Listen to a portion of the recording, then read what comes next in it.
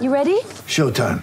On May 3rd, summer starts with The Fall Guy. Let's do it later. Let's drink a spicy margarita. Make some bad decisions. Yes!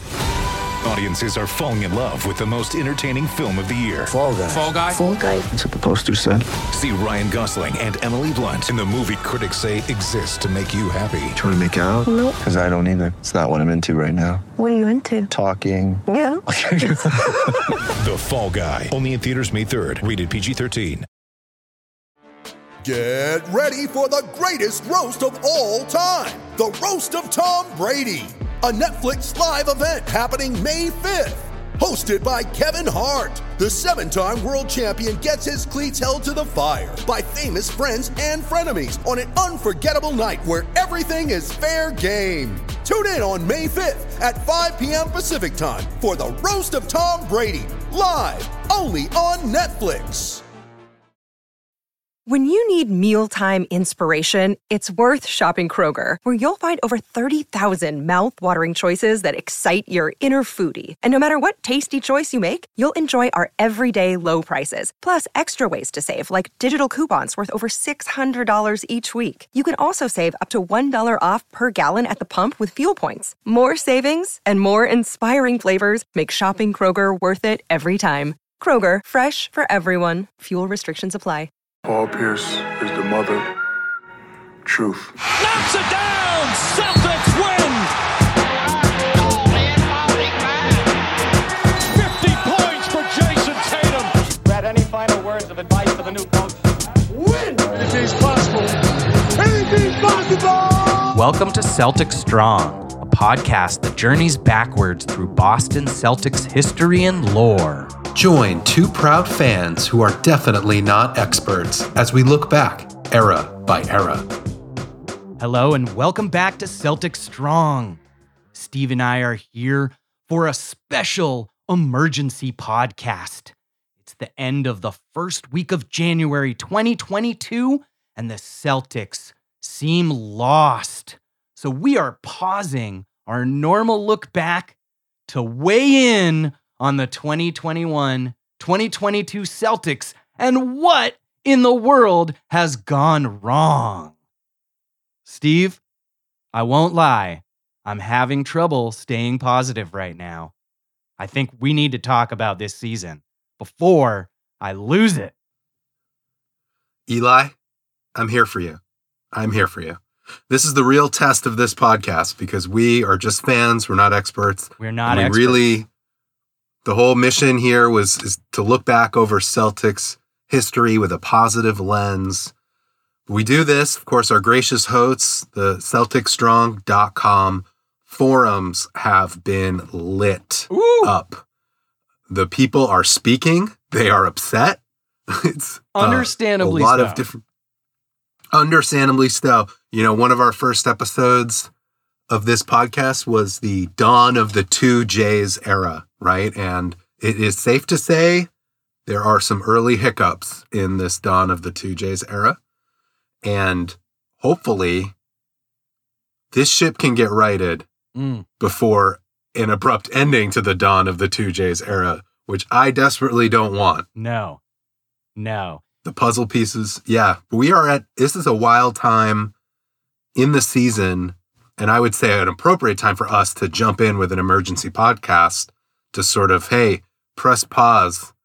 If this podcast made it to any of the Celtics players up until this point, let's just take a deep breath right now. Deep breath. And we're going to push the refresh button on this season starting right now. Wow, if only it were so simple.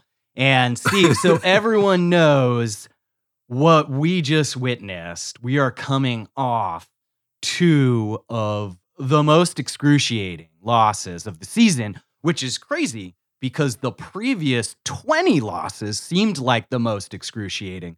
But last night against the Knicks at Madison Square Garden, we got an excruciating blown lead, and RJ Barrett bank shot 3 over double coverage to lose again. These Celtics are incredibly good at losing games in the fourth quarter. So, Steve, we are not here to dwell on negative too much or to state the obvious. This team cannot hold fourth quarter leads and seems to be lost a bit. So what in the world is going on? Well, Steve, let's not, just rush into this. Let's remember how we do things here, right? So we like to take a deep breath, breathe with us, and start from the beginning. So let's all take it easy here. Brad Stevens built this roster with the new coach. So I just want to talk to you about some of the noise I've been hearing and then just ask you how we got to this point up into the season ultimately. Yeah. But I'm hearing a lot, been reading a lot and just hearing a lot. There seems to be a lot of finger pointing right now, and it's hard to kind of pick up what's going on. I'm seeing fingers being pointed at the players being too, quote, comfortable, unquote. Fingers are being pointed at the new coach, or specifically the issue of the roster in the fourth quarter and what players are out there. Yeah. A lot of people have been fairly positive about the roster construction. Yeah. In general from Brad Stevens. It's really been kind of like, did he get the right coach to utilize it? And then the real question is it way too early to even tell that or to say black and white, this coach has to go or it isn't right, right fit. Sure. I'm a little unsure. The main thing that kind of shocked me yesterday was, and I just thought Al Horford was going to make a bigger impact on this roster, especially in these situations. Right. And it just, I'm not seeing it from him out there. Like, not what I was hoping, I should say. Yeah. Yeah. And it's hard to make an impact in the final 5 minutes of a game when you're not on the court. So that would be true. Now, should Al be out there based on, what we've seen this year? Debatable. But he's not generally. And one thing I noticed, especially last night, was the seeming unwillingness for Udoka to budge on both his closing lineup and the offensive plays, style, and sets he was running. So regardless of what we're seeing and who we're seeing, I think it's fair to say that Udoka, and granted, it's his first head coaching job, Udoka doesn't have what we saw from Brad Stevens so early. And we actually commented on this in a previous episode, Steve, but Brad Stevens was so quickly able to show his acumen in play calling, getting his guys defensively in the right places, running the right plays. His timeout calls, right? Brad Stevens' timeout calls, friggin' brilliant. Yeah. And we're not seeing that from Udoka. Yeah, and a lot of people have been pointing that out. I read that a lot of people were talking about that on the Celtic Strong forums. That was something I absolutely noticed 100%. And it's curious, right? I mean, I guess you can't really step on the coach's toes or coach for someone, but I would think that there'd be communication and there'd be some type of that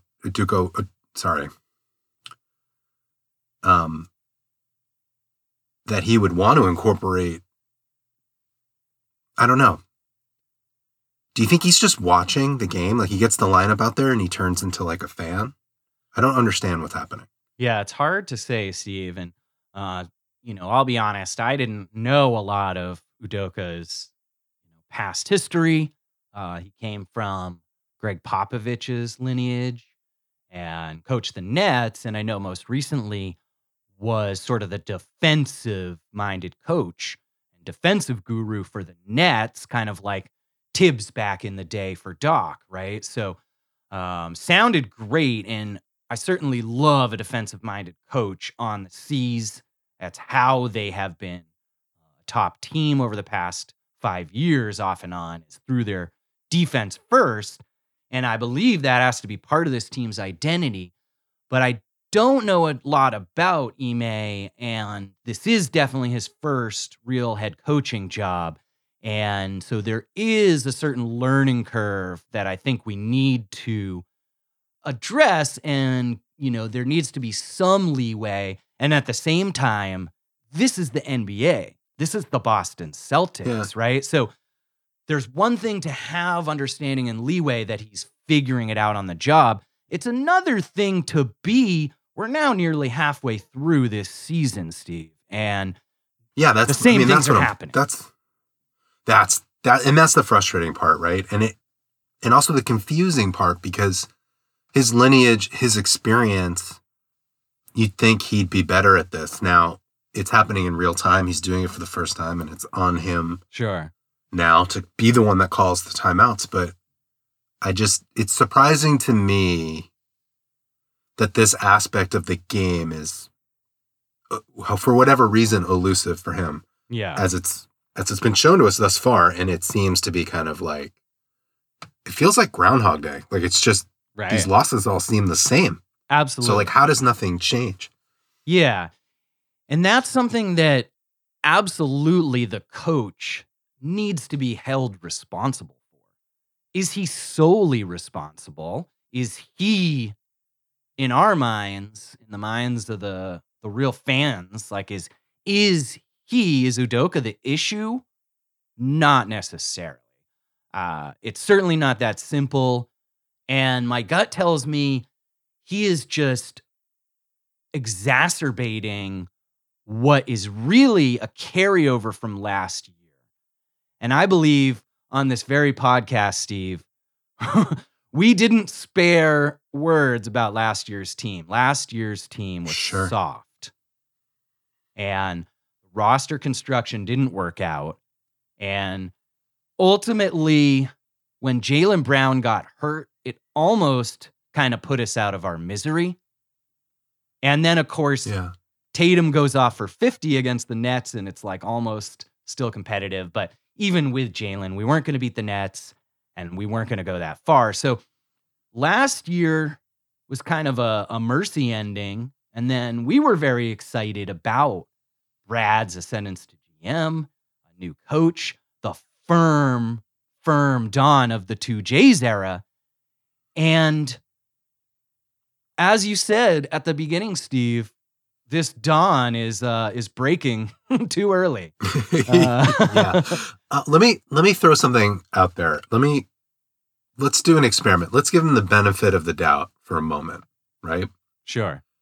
Is it possible that, because it's easy enough to play, Monday morning quarterback and sit back and say he should call a timeout there, and it's really easy to say he should play these two players last night than the two players that were in retrospect or in hindsight. Yeah.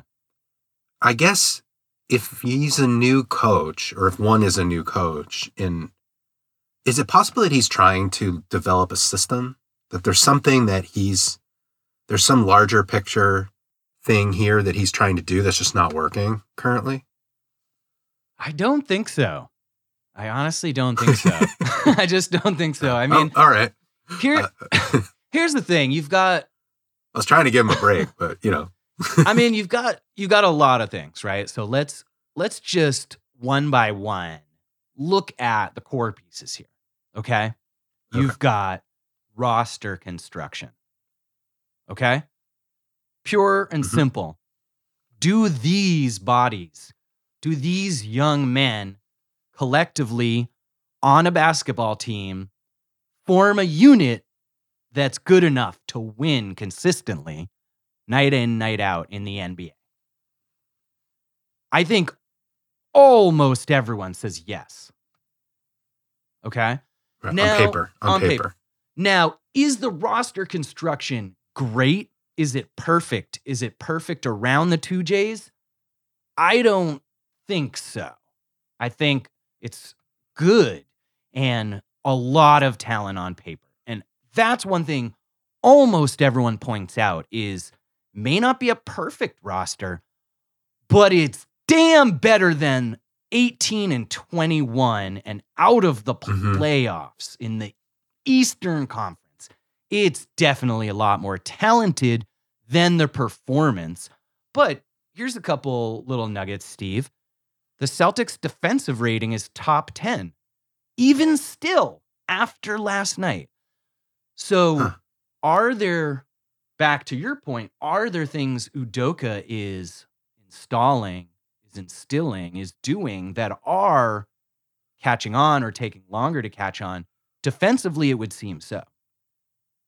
But getting to the real meat of it, is the coach putting the current roster in a position to win?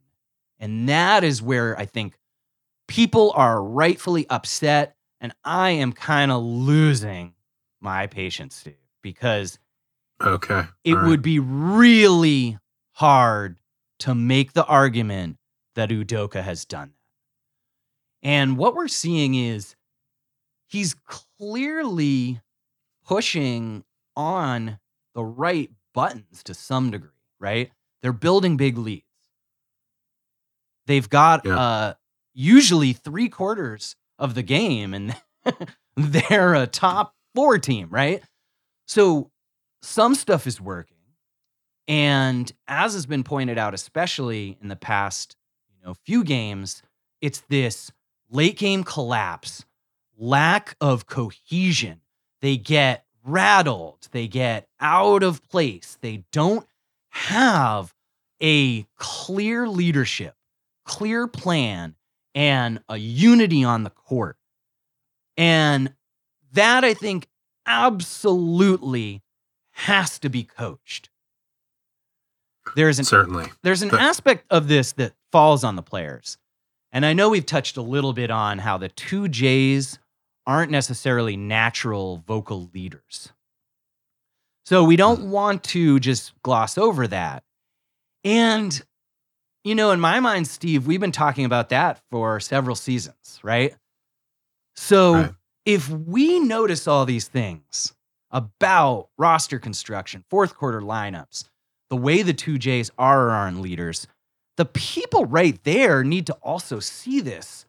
And so either they're seeing additional things we don't see, but they aren't necessarily materializing, or for whatever reason, the combination of roster construction around the two Jays, the coach, his systems, his inexperience, all coming together don't work. And and it could have worked. I mean, we thought it was going to work, but I think, so part of it is, before we move on from roster construction, is it safe to say there was like a Marcus Smart experiment here this season where they were like, he's going to be the ball handler running the offense? Yeah. And for the first 3 quarters, that's pretty good, as you're saying. It's working. So it's interesting, the Marcus thing, because he's been in and out of a number of roles, and we've sort of said, Marcus is as good as Marcus's role that's carved out and defined for him. And we've talked about how that's often the issue, is that role, not Marcus. And seemingly with, elevation to starting point guard role, contract extension, all the signs were giving him the keys to be a playmaker, a facilitator, the one, getting others involved, and of course, bringing his defense that he's known for. I personally have always thought Marcus was best in a 6th man role. I don't think, and even more so now, I don't think he's the starting pointing guard. I don't think he's the starting point guard on a winning Celtics team in this era. Yeah. I'll just say it, Steve. I agree. No, I think you're right. I mean, and that's, from everything I'm reading and seeing, he's not the point guard that everyone seems to believe is going to complement the two Jays the best. And I think the verdict's still out on what that point guard is, but people want that shooter. People want the offensive creator. Yeah. To be paired with those two guys. Yeah. And we're seeing two things in tandem late in games. And as it relates to Marcus Smart, we're seeing that the offense is going to run through usually Jason and sometimes Jalen, but the offense in clutch time is going to run through Tatum. So regardless of who brings it up past half court, it's going to then run through Tatum and go into a set for Tatum. So the issue there is Marcus Smart is not a good shooter. He's never been a high percentage shooter, right? He's gotten better. He's not a good shooter. He's not a spot up shooter. So if you have Marcus on the floor, but he's not the one actually running the offense, he's then sitting on the 3-point line waiting for a kick. Right. And last night, time and time again, Tatum drives into double coverage, hits the open man, which is Schroeder or Smart, and either they take it or pass to the other, and then the other bricks it. Yeah, we were talking about that before, and you would have liked to have seen which bench players in there last night in the fourth quarter in those moments. Well, part of it is also you're countering, the other team to some degree. And, the lineup he had was very fast, right? Very flexible, but to a certain extent, having Marcus Smart in the game with a fourth quarter lead should be the right call, right? I mean, he's a yes and no. The problem. Okay. I mean, Steve, the problem is that, and we've touched on this and talked about this in many different ways in different seasons, but Marcus Smart is going to shoot that three. Marcus Smart has never seen a 3-pointer or a drive to the lane that he didn't love. And Marcus is all too emboldened. He loves that. And comfortable calling his own number. And gosh, Steve, I was so mad when he took the last 2 threes he took in the fourth quarter last night because they're not going in. Yeah, he's the king of the ill-advised 3-pointer. And it's a shame. It's a shame. And where it comes back to the coaching, Steve, is, and the announcers, while questionable on some of their calls about the Celtics, were pretty right about Tatum's decision-making in the fourth quarter. So it was awesome. And if Tatum is playing that well and doing what he needs to, then when he is kicking out to the open man, that man has to be a shooter. So if that is Smart, that's on the coach. Sure. So either it needs to be Tatum, Smart, and 3 shooters. Jalen is a shooter, right? So Jalen's good. But then you've got Rob Williams, Schroeder, and Smart. None of them are jump shooters. None of them can shoot threes consistently. So all they have to do is put all the coverage on Tatum, have their other best wing defender on Jalen, and the Celtics can't do anything, right? So they need shooters. Do they have the right guys on the roster? Maybe not, but they have a lot better shooters, including the popular choice who could have been in there, Grant Williams, believe it or not, shooting incredibly well on threes this season. In fact, I don't know if he still is, but he was top 3-point percentage in the league for a little while and is a great stretch 4 to play alongside Rob and Jason or one of them. Jason, Tatum obviously is who we want taking the shots. But if we're going to run our offense always through him, he's going to get doubled.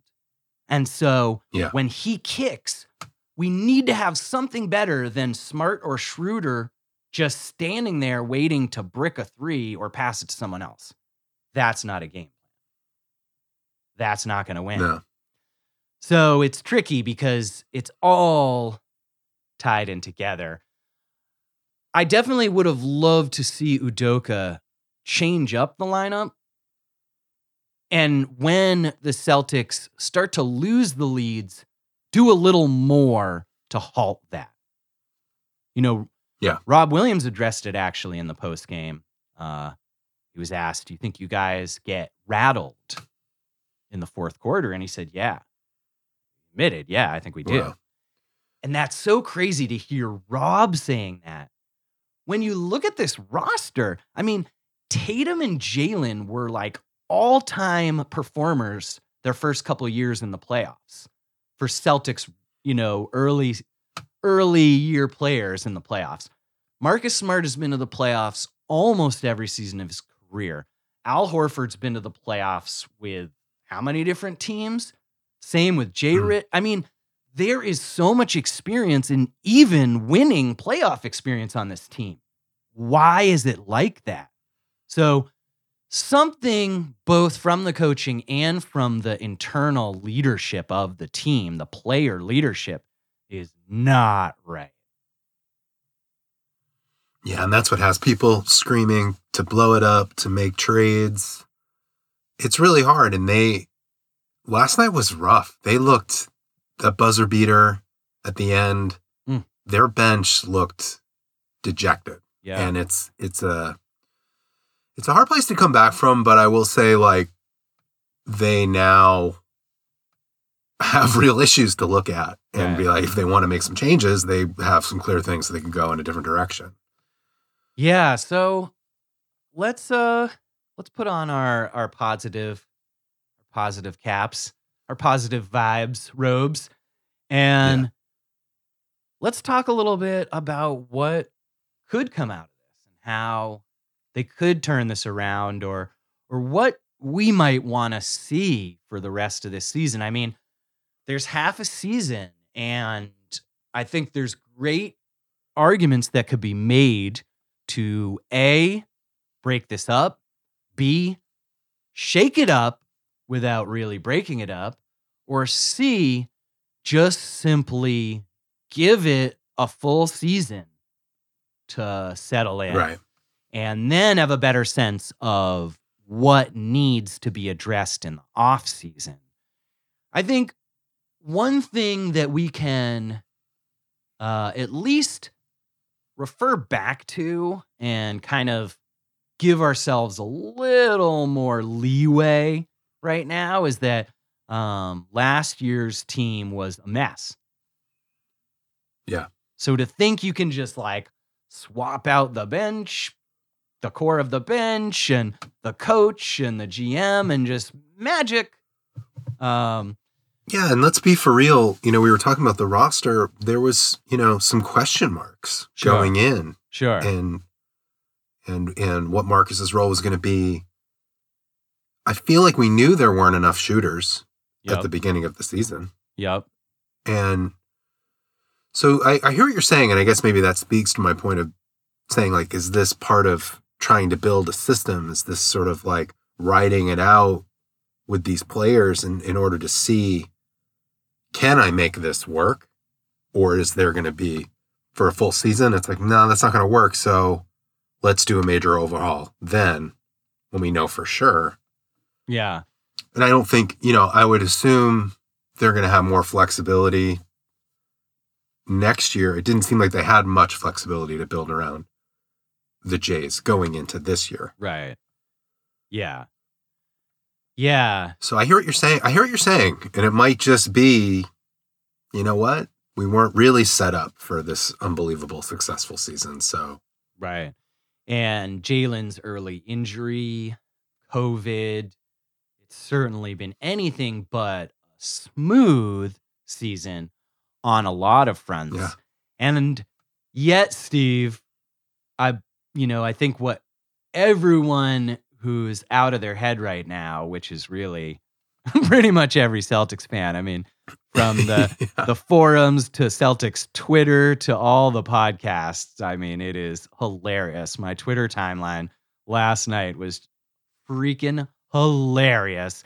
And regardless of what needs to happen or will happen, or just simply, in the words of Aaron I'm unvaccinated Rodgers, everyone needs to relax a little.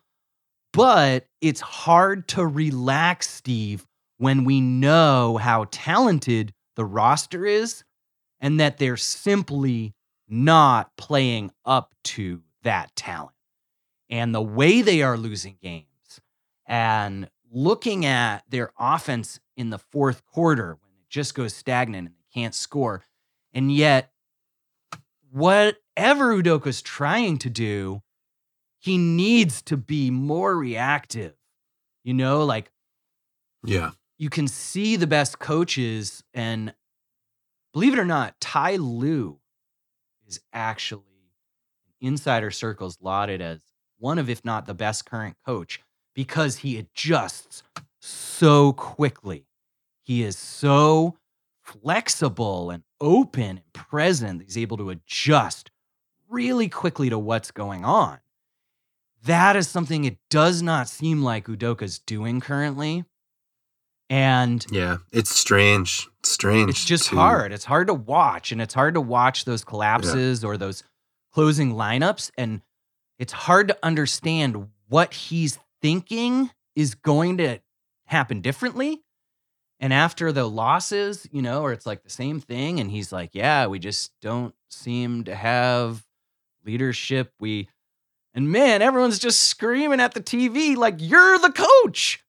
You're the leader. Like, if it's not going to come from you, where's it going to come from? And then he seems like he's calling out his players. Meanwhile, someone last night on Twitter pointed out, like, Tatum had a great game. Tatum was amazing and made the right call.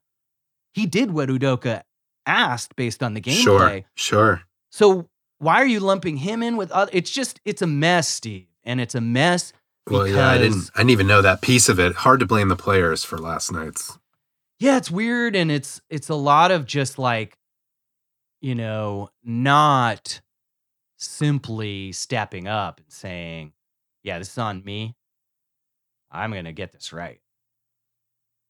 Right. I love to hear that. And not just the way the players do that diplomatically. Like Rob Williams taking culpability for a lot of this is silly. Rob Williams had 8 blocks last night? Yeah, he looked great. He looked great every night. I mean, he's amazing. His development is incredible. And it's rough to see him in a press conference trying to answer to this and bear the brunt. He's not the leader. He's not the veteran. He's never even really, he's played in the playoffs, once? This isn't on him. Yeah. This is on the vets. This is on the coach. And where is Al Horford? I mean, maybe he's just been sort of marginalized out of a role. I don't know. Maybe it's not on him, but where is Al Horford? Where are the Jays in these moments, unifying the team? What is Marcus Smart doing? Why is Marcus Smart valuable if he can't do any of these things that we need late in game? This is what he's supposed to do. He's supposed to be the late game closer, the tough nose, gonna make the winning play, always calm, never panics. And you just don't see that this year. So trying to stay positive, but things are concerning right now for sure. Things are. And and what needs to happen, Steve? I mean, I think you and I love seeing the two Jays together. Yeah. Would love them to continue developing together. And I know even right now, I am not in favor of breaking up the two Jays. Yeah. I mean, is it safe to say that we need to get this right the next 2 years, or they could just break this up? My concern here is that there's not. Yeah. Yeah. That's that's what really kind of makes me nervous here. It's just sort of, and it seems to be this, everyone's in slow motion. Like you talked about in a way, like accountability. Yeah. And it just seems like everyone's like just watching like a car crash in a weird way. Exactly. And yeah. And everyone's like doesn't know what to do. They're frozen. Exactly. And, they took their best shot with the best players they had available. They brought back guys they knew that could play, but, Al Horford's obviously not making the kind of impact. I don't think he was expected to be the Al Horford that was on the Celtics years ago. But when you talk about Marcus Smart, it's maybe not just on him, but there is no spark plug. What he represented over the past few years, there's no Eddie House. There's no one like coming into the game and just like energizing it in a way that it's over. Right. They don't like look back. Yeah. And they're just allowing these teams that aren't particularly incredible, right? I mean, Orlando Magic and the Knicks aren't the best teams in the league. Yet they're giving up these massive leads. And, I will say that there is talent on this team. And I will say there is potential in our coach. There is potential in this team to kind of turn it around. But I think that they certainly need to have a major moment right now to just sort of dig deep and maybe they get shook up. Maybe the role players that aren't contributing need to go. Right. We need to get other guys in there. Yeah. And it's, it's been said that maybe Brad Stevens needs to help Udoka by trading away pieces that don't really fit. And, Schroeder's been mentioned a lot because Udoka just like can't stop playing him, even when it's like not the time. And, Schroeder can be that sixth man spark plug off the bench, right? But not if you're starting him, not if you're playing him with the starters. And it's bizarre the way that, now, and Horford maybe, he was, there's been a lot of COVID and injuries, so maybe Horford hasn't been fully healthy, and maybe we see more. That's true. In the second half, and maybe this team is just now getting healthy, and we're going to see a different team in the second half. Hope so. And I do think even just some smaller deadline moves would really help. And if you think about, this roster, Steve, I mean, most good rotations in the NBA are pretty short. Let's call them 8, maybe 9-man rotations. 8-man rotations. Right. So think about this. If you have everyone healthy, right? Mm-hmm. Let's just do this real quick. In our minds, I think we would start Marcus, Jalen, Tatum, Rob, and then it's either Horford if you're going big, or J. Rich or Schroeder if you're going small. Right? Right. Then so let's say it's J. Rich, we'll just say, for the sake of this, right? So then off the bench, you've got Schroeder, Horford, right? Ready? Yeah. Grant. Right? All right. Grant Williams, right? You've got Peyton Pritchard.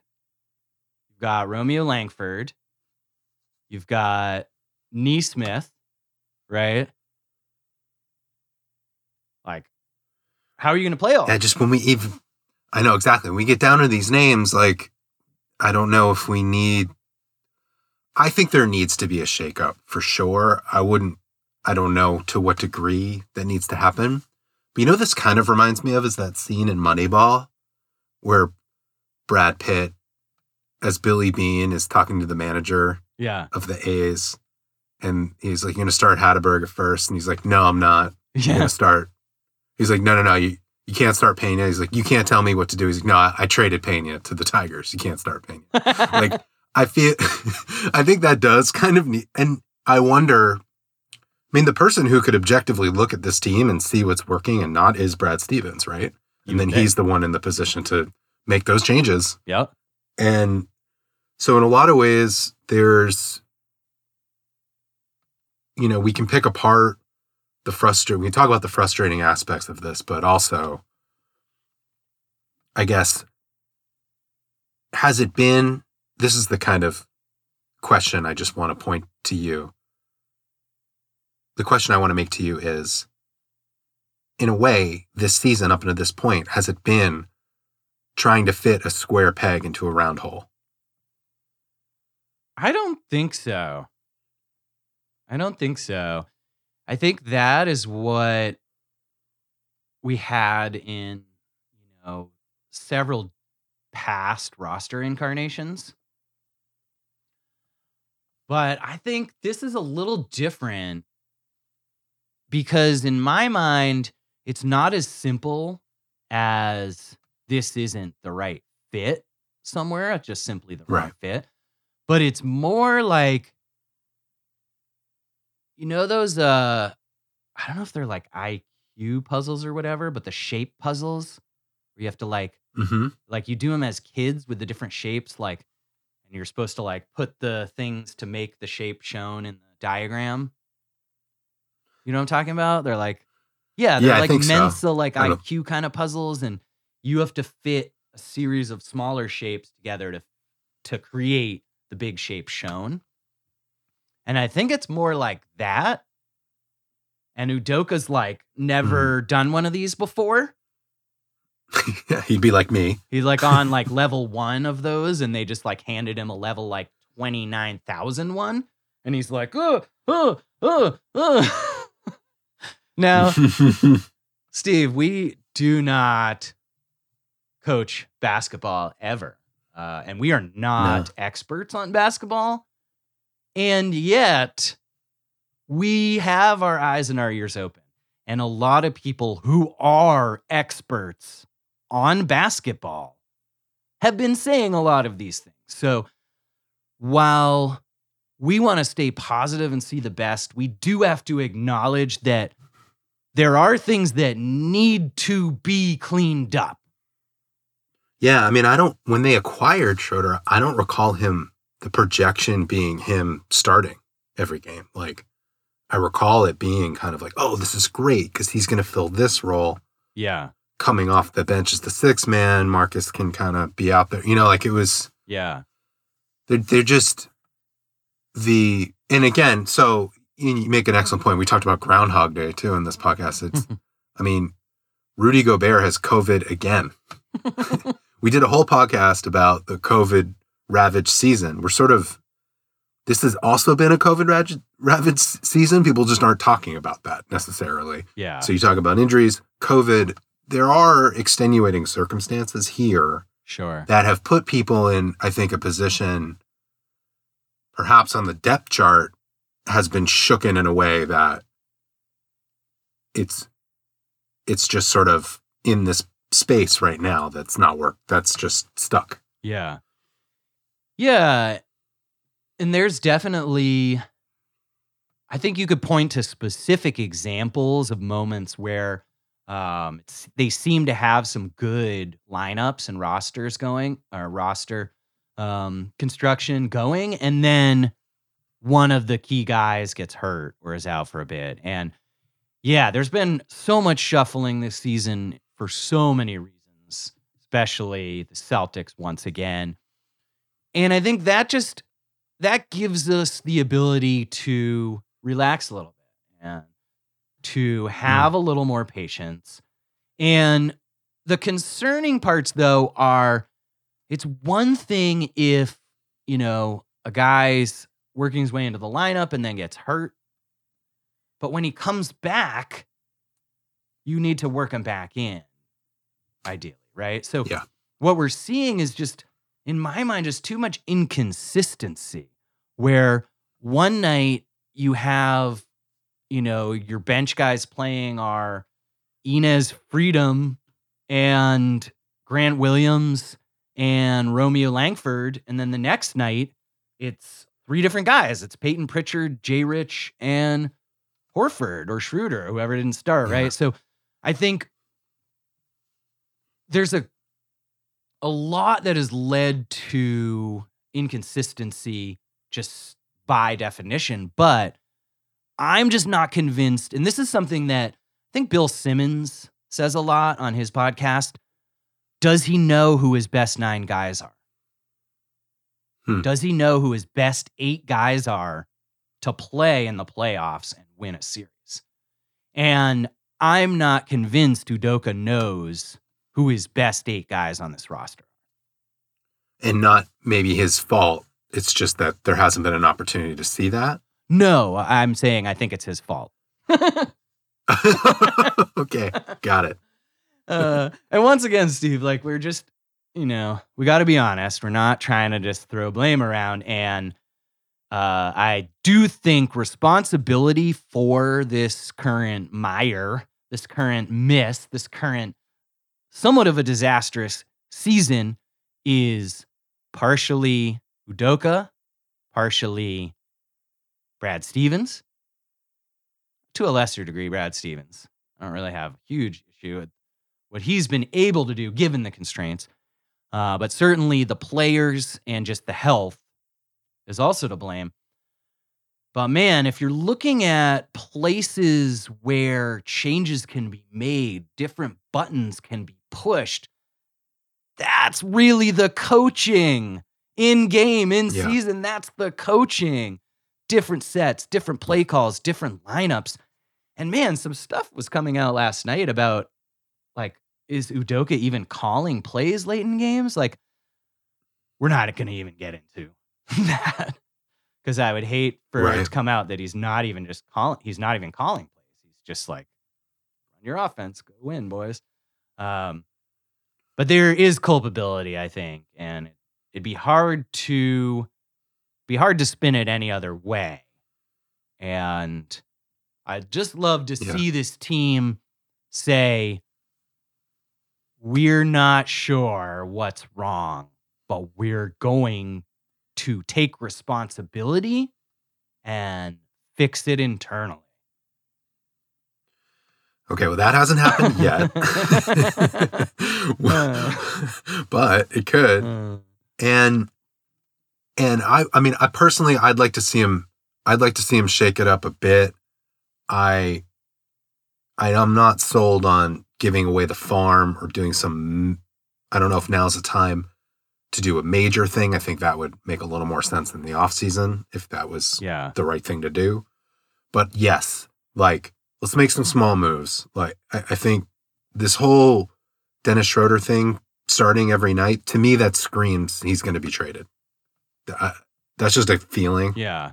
I think you can move him, Horford. Again, Horford could be playing hurt or just having a tough time coming back or finding his place on this team after all these years. Yeah. But for sure, there's some things to do. Yeah. That to me is going to be really fascinating. Hopefully they begin to turn the tide a bit, before that happens. And at the very least, get it together in the fourth quarter here. Yeah. It's pretty sad to watch. And people, just seem to disappear in those moments. And, Yeah, but hey, I'll stay positive. They can do it. You can do it, boys. Yeah. Yeah. Hey, keep your head up. They can turn it around. Sure, Steve. They're only in 11th place halfway through the season. Yeah. So you're telling me there's a chance. I think Schroeder's the obvious trade piece. And because he's on a 1 year and is probably going to get more money in the offseason, from that perspective, he makes sense. But I'm going to go ahead and say it, Steve. I think we need to trade Marcus Smart and get whatever we can for Marcus Smart right now. I'm just... Big take here on the Celtic Strong podcast. You heard it. I own a Marcus Smart jersey. This was not said lightly, folks at home. I am officially out on Marcus Smart. And, wow, that's huge. And you know what? Going into this season, I had Knicks fans saying to me, he's your guy. That's the one guy you can't move, Marcus Smart. It's like huge. So now to be in this place where we're kind of like, okay, this might happen. And I look at it like this era of the 2Js is in trouble. We need to focus on the 2Js. Yeah. And, you know, if Marcus has to go for that to work and for them to stay, then that's exactly what needs to happen. I think he has to go, Steve. That is my hot take of the minute. Marcus Smart needs to go. And for this season, if they traded Smart, some other pieces to bring in a guy that's a better shooter, a better fit, and they keep Schroeder, even just for the rest of the year, I think you see big changes. I just think Marcus is not only thrust once again into a role he can't really fulfill, but he is always at the center of the emotional strife and turmoil and struggles of this team. Now, some may say he's actually the emotional leader, and you can't trade away your leader. But if he's been the emotional leader for the last few years, they have not been doing well. And last night was just the worst. I mean, watching him at the end of that game, not able to guard Evan Fournier. This is a former first-team all-defensive guard, by many considered one of the best guard defenders in this era. And he cannot guard Evan Fournier. Meanwhile, he's breaking every three, and I'm out. You know, we used to always say, like, Marcus makes winning plays, and he did. I mean, he has throughout his career a lot of the time, but the last few seasons started to go downhill because in those crunch time moments, he's asked to do too much. He needs to be put back either into the role he excels in, which honestly, I don't think that can happen on the Celtics. I think he's too emboldened. He's got too much leadership, whether that's actual or perceived, and he's literally the longest tenured player on the team now. So I think he needs to go somewhere else. I actually think Marcus could be really, really good on a different team, like way better than he's ever been on the Celtics. Well, definitely. I mean, well, possibly. Yeah. I have one question for you. Do you think if we were to move Marcus Smart, that Jaylen Brown could step up into that emotional leader role? You know, I've always thought he would be great for that. And he certainly, as we've noted before, is a very bright and very compelling young man. He doesn't seem to have that type of leadership on the court yet. He seems to be more of like a silent leader, lead by example, kind of like more of the quiet, pensive. I don't know if there's a vacuum. I wonder if in the absence, if that could draw that out of him. And I want to say, like, I hope it does. And maybe I'll stay positive and say, like, I think he could. Yeah. I certainly think he could. He has the depth of as an athlete and a human being to do that. Yeah. And to sort of grow into that for sure. And maybe he just needs the opportunity. I'd be interested in, maybe we come back for a trade, post-trade deadline pod. See what happens. All right. See who's left standing. Think we need to give it a few more breaths, Steve, before we bail? Yeah, absolutely. Well, I know one thing, Steve. There is still in both of our hearts a lot of hope and a lot of excitement for the future. And I think in addition to the 2Js, we might have to pretty soon modify the name of this era. 2Js in the Time Lord. Because, man, if there's one bright spot in this year, it is just the continued growth of the Time Lord and his ability to actually stay on the court so far. Oh, my gosh. I can't believe I said that. Knock on wood. I hear what you're saying, Eli, and you make a good point. We got to stay Celtic strong. We got to stay Celtic strong. We got to find those bright spots like Rob Williams' insane athletic ability and know that Brad Stevens, he's been with this organization for a long time now. He is committed to the Celtics. This is his first year in the front office GM role. his first year ever in that kind of a role. And I know I still trust Brad. I never lost my trust in Brad. I still trust the talent and the acumen of the two Jays on the court.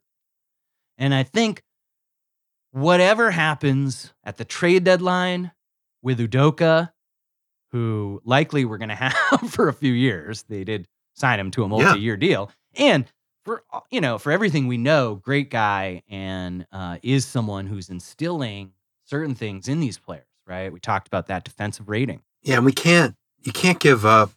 It's so early in his coaching career. It's like, fine. Like, if this is the issue now, like, work it out. Yeah. And this could be worked out. And I think it speaks to Brad in a way. I'm sure he wouldn't want anyone to tell him how to coach, right? Sure. So, and micromanage him. So I just hope there's some really great tape sessions, some really great moments with some of these core players, with the coach, with the GM, where they can just go to another level here with their knowledge and experience. Well, Steve, I think, you've talked me down off the ledge a little here. Woo! And I did the best I could. I think you helped me too, to a certain degree. And it's what we do. For sure.